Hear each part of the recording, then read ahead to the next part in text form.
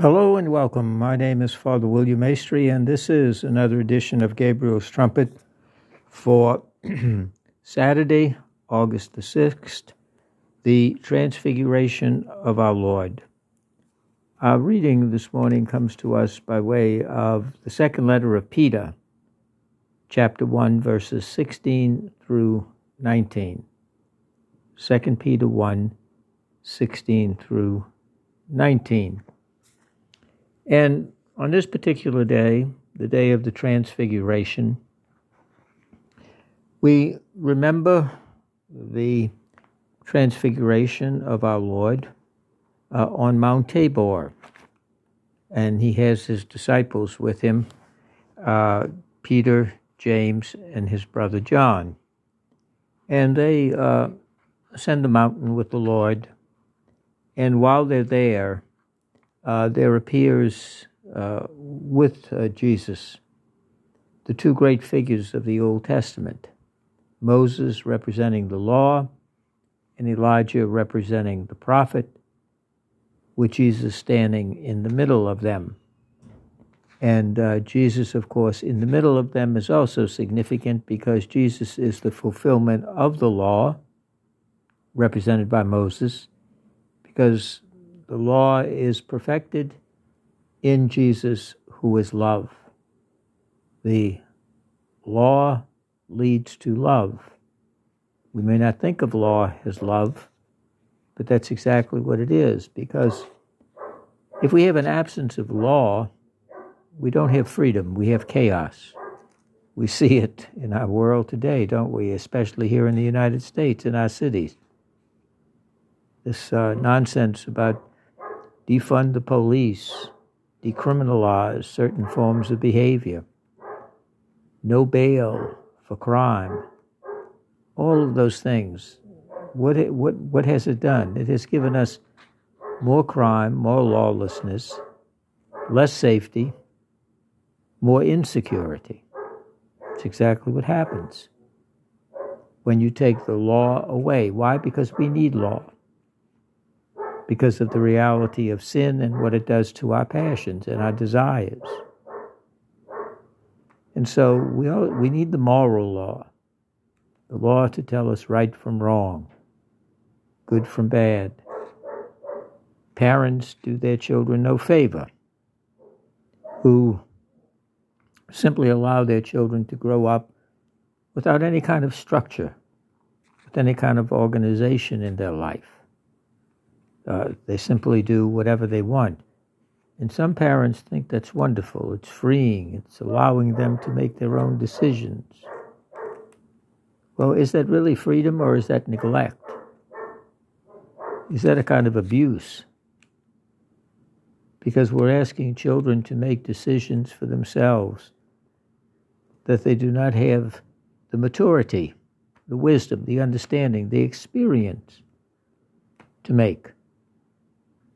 It's often an absence of parents rather than the maturity of children, which really deforms a child as that child grows older. The child doesn't mature, the child simply grows older. And so the great gift of Almighty God in the Old Testament is the gift of the law. What other nation has received the law, the covenant, the Ten Commandments? None. None. But the ones chosen by God, the Israelites. And they have a responsibility to live that law and to teach it, to be an example. But law often just deals with behavior. With Jesus, there is a conversion of the inner person, the inner self. It's not simply because we have to do good. It's because we want to do good. It's not simply because we are afraid of God's punishment. It is because we desire to return to the Lord, the love that He shows us. So we see that the law is perfected in love. And so Moses, the Ten Commandments, They're not eliminated. They're perfected. We still need the 10 Commandments. They are connected with the 8 Beatitudes. So Jesus, though, perfects them, does not eliminate them. And on the other side is Elijah. Elijah is the symbol of the prophets, for it is Elijah. It is Elijah who will appear right before the coming of the Messiah. That's the promise and the expectation from the Old Testament. And so what do we have? We have Elijah on the other side of Jesus appearing. And his appearance signals that Jesus is indeed the Messiah, the promised one, the one who will redeem, liberate the people, and fulfill the covenant that had been promised to Abraham, Isaac, and Jacob millennia ago. And so we see Jesus standing in the middle of that because he is the fulfillment of the law and the prophets. He is not simply a prophet. He's more than a prophet, as he will say of himself. He is the fulfillment of both the law and the prophets. And a voice comes from the cloud above that's hovering over the mountain where they are. And the voice says, "This is my beloved Son, on whom my favor rests. Listen to him." My beloved Son. And Son, of course, is in capital. Jesus is the second person of the Blessed Trinity who proceeds from the Father. And with the Father is adored and glorified, as we say in the Creed. And we are to listen to him. We're to listen with our whole being to what Jesus tells us throughout his public ministry and the teaching of the gospel, in his actions.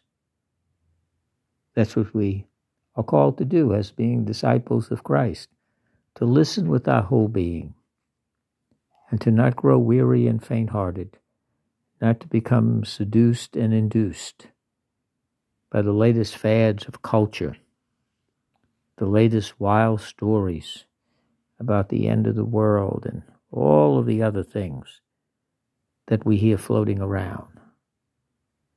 We are to say ever grounded in Scripture, in the teachings of the church. That's our light in the midst of the darkness, and it's not overcome. So let us today, on this day of transfiguration, be one with Peter, James, and John.